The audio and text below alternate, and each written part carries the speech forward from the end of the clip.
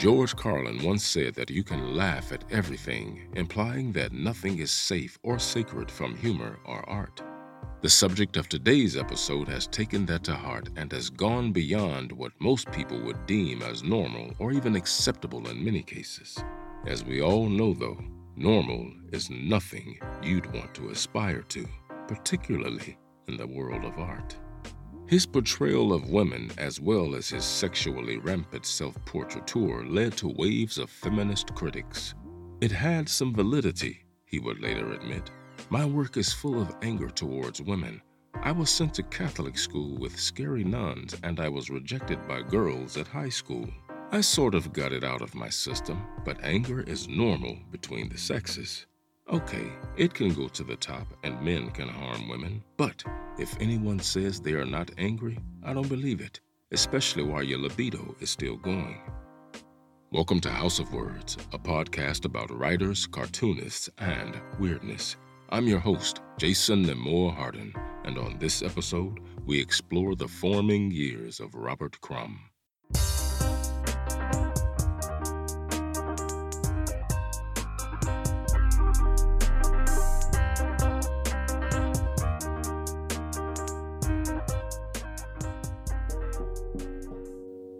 Quote, "People have to classify and categorize everything. It makes life look so much simpler.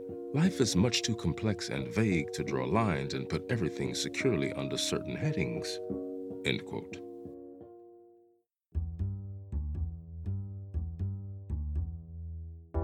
Robert Crumb's father, Charles Crumb Sr., was born in Albert Lee, Minnesota, and was raised on a farm as one of 14 children. Later in life, he would meet and marry Beatrice Hall of Milford, Delaware. Robert's mother, according to Robert himself, came from an unstable urban lower-middle working-class family who shifted up and down the East Coast. Now, the Crumb's first child, Carol, was born circa 1940-41. Charles Jr., who would be the main driver in Robert's ambition to become a cartoonist, followed in 1942. Then came Robert, born on August 30th, 1943 in Philadelphia, Pennsylvania. He was then followed by younger brother Maxon in 1945, and finally the family was rounded off with the baby sister, Sandra, in 1956. The kids were Marine brats on account of their father's profession. Consequently, the family moved frequently. By the time Robert was 15 years old, the family had lived in both Philadelphia and Upper Darby, Pennsylvania, as well as Minnesota, Iowa, California, and Delaware appearing to have had the most lasting and direct effect on the brothers. Now, the Crumb brothers were regularly beat up in school. Robert particularly remembers getting beat up by a girl when he was in the 3rd grade. She broke his glasses, which led to him rushing home in tears. His father, an atheist, ironically sent all his kids to Catholic school. To him, the discipline of the Catholic school was far superior to that of the general school system. Because of this, the Crumb children were practically raised religious. Now, the idea of upholding these Catholic values was most likely the reason the parents never divorced, despite the years of turbulence in their marriage. Now, his father was a typical 50s male in a bland suit with the stereotypical views that reflected the times. Later, many figures similar to his father would show up in Robert's underground comics. Now, according to Robert, his brother Charles was obsessed with comics. He didn't like playing with toys or playing with other children. All he cared about was reading and drawing comics. Robert, on the other hand, had other interests within the spectrum of drawing. He liked drawing realistic scenes, buildings, cars, etc. Charles, however, wasn't interested in any of that. Thus, as a stern taskmaster, he ordered his brother to only draw comics. Now, as a result of his obsession with comics, they had a little club centered on the creation of comics called Animal Town Comics Club. Charles was the self-appointed president of the business, while Robert was the vice president. Carol was the secretary, Sandra was the treasurer, and their youngest brother, Maxim, was the supply boy, a role he was never particularly fond of. In the immensely insightful documentary Crumb from 1994, Charles ponders that he might have been unconsciously imitating their overbearing tyrant of a father by forcing Robert to draw comic books when they were children. I was trying to compete with him, Crumb told a class of students in 1971, referring to his relationship with his older brother. He made me feel like shit if I couldn't draw as good as he. He'd criticize my cartoons, tell me how to draw better. I was always trying so hard to please him that finally I got so good, he gave it up. Chuck and Bob, Rumble the Panda, and Foo were among the titles they worked on. Now, being the young entrepreneurs they were, they would try to sell them door to door. Also, according to the documentary released in 1994, when Robert draws comics, he still thinks about whether Charles would approve of them. Now, on a totally different realm, Crumb would say, "My poor father, finally, he just gave up on us. We were hopeless. We kind of broke his heart, having his three useless sons." In this instance, Crumb was referring to he and his brother's physical characteristics and the fact that they were all rejected by the Army as inferior specimens for one reason or another.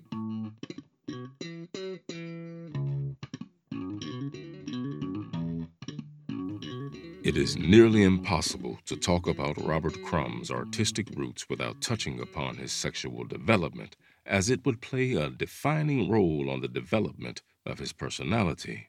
Now, his earliest sexual memories are from around 4 to 5 years of age, when his aunt would bounce him off her leg. He remembers then going to his mother's closet and humping a pair of cowboy boots that she wore when it rained.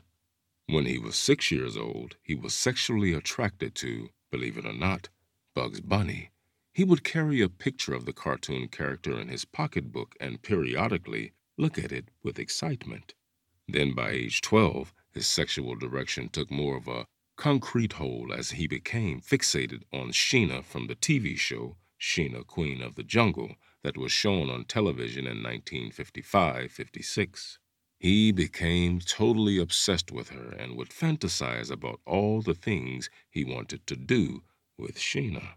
Thus, his fascination and fetish with strong, large women got a foothold. The fantasies were one thing, while reality was a very different matter. Now, being an outsider his whole teenage life, by age 17, he began dreaming about going down in history as a great artist. That would be his revenge, a revenge he arguably achieved. And once he did reach that coveted, respected artist level, that female following he had long desired did indeed become a reality. Given that he didn't feel like he belonged in his own decade and time, he became an aficionado of music and pop culture of the 1920s and years prior. Now, looking back on this, he viewed it as the U.S. getting more and more capitalistic and bankrupt, basically with little or nothing to show for itself. The past seemed so much more secure of itself and proud. In particular, his obsession revolved around collecting 78 RPM jazz and blues records, EC horror comics, and Walt Disney publications.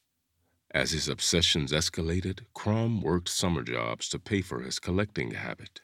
Eventually, after high school at age 19, he was invited by a pen pal to move to Cleveland.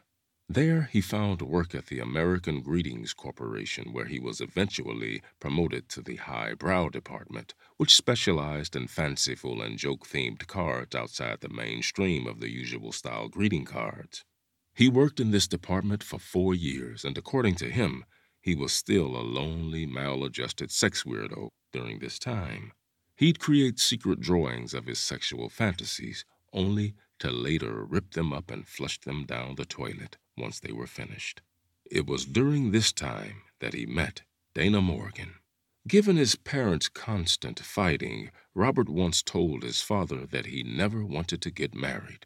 His father retaliated by telling him that he would marry the first girl who showed him any interest. Well, father knew best. Robert married Dana in June of 1964. Now, according to his first wife, he was always drawing. If they were at a restaurant, he would draw on the placemat. On a bus, he'd draw on the ticket. Even their honeymoon trip through Europe was enhanced creatively by the sketchbooks given to him as a wedding gift by his colleagues at American Greetings. Drawing in sketchbooks became a lifelong habit. The marriage between Robert and Dana appears to have been a rocky one, with him frequently leaving and returning. He found himself slipping into the same routine as his father, a dressed-down corporate drone trapped in a dull cycle of work coupled with a strife-filled home. He knew that he needed an out. Well, a pathway to that out would come in June of 1965, when he would have a life-changing experience when he began taking LSD.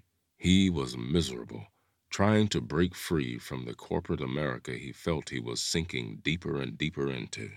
Acid being legal at the time seemed like a good option to explore in hopes that it could perhaps alter his outlook on life. Taking acid changed my head around, he would later admit in an interview. It made me stop taking cartooning so seriously and showed me a whole other side of myself. His acid trips were, however, a mix of good and bad. For example, a hit of acid he dropped in New York circa October-November of 1965 caused a 6-month state of mental fuzziness. It started out like any other LSD trip, he told the bibliographer Donald Finner. But then, somewhere in the middle of it, everything went fuzzy. It was in this state that he left his wife Dana for the first of numerous times. This fuzzy, weird electric fog would last for several months. To further quote Crumb, things were never the same. The whole thing seemed like a shabby cardboard flat reality compared to the levels of meaning I saw under the influence of that drug.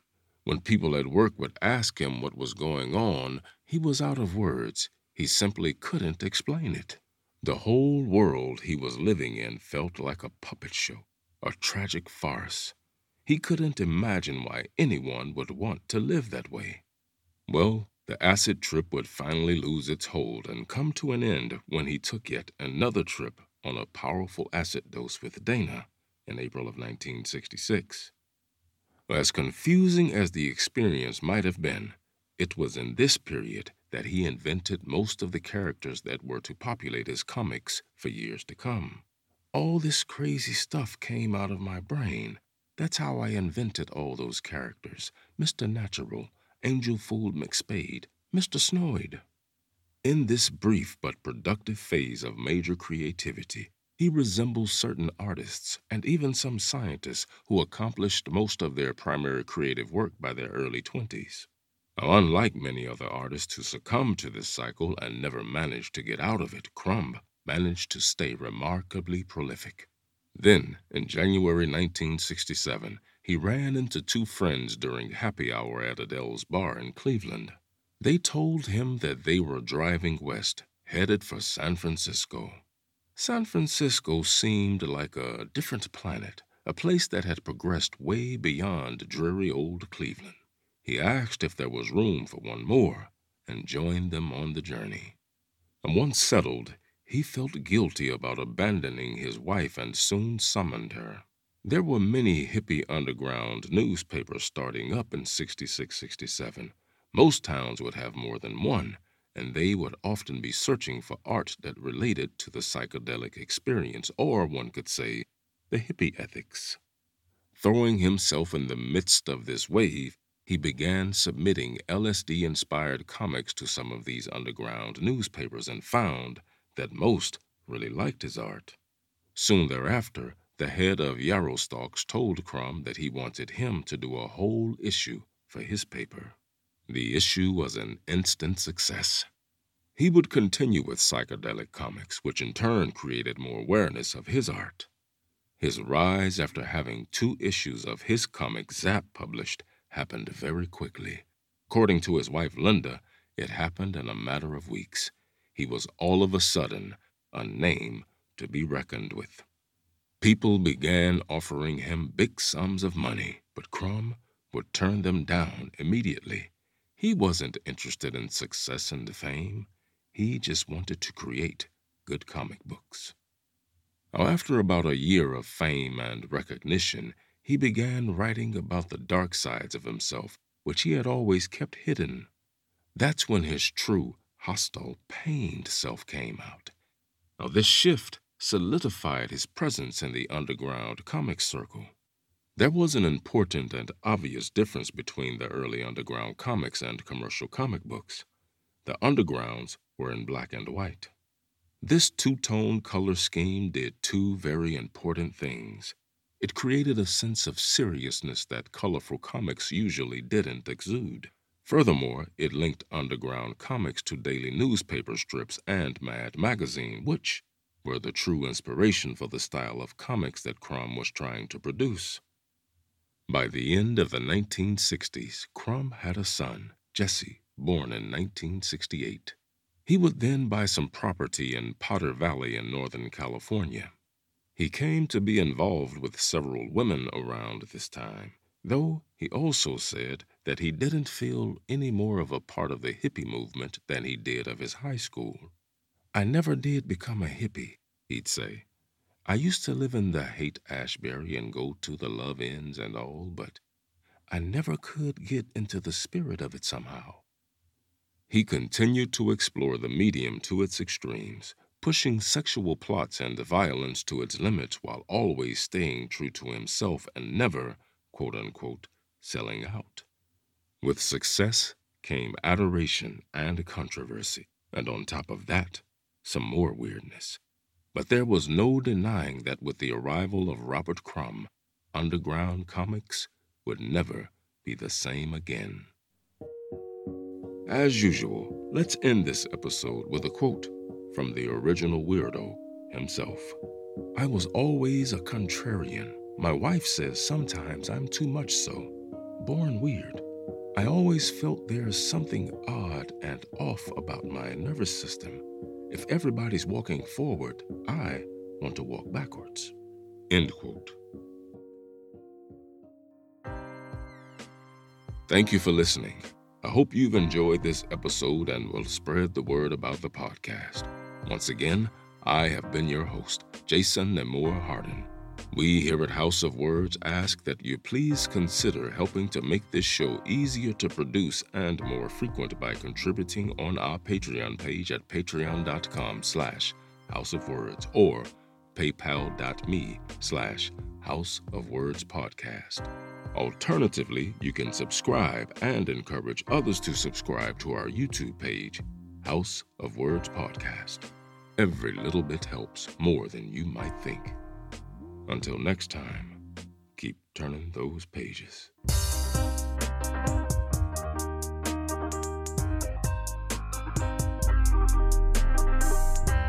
House of Words is written and produced by Cristo M. Sanchez.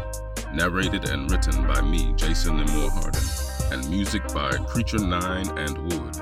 All rights and ownership belong to Cristo M. Sanchez and Jason Nemore Harden.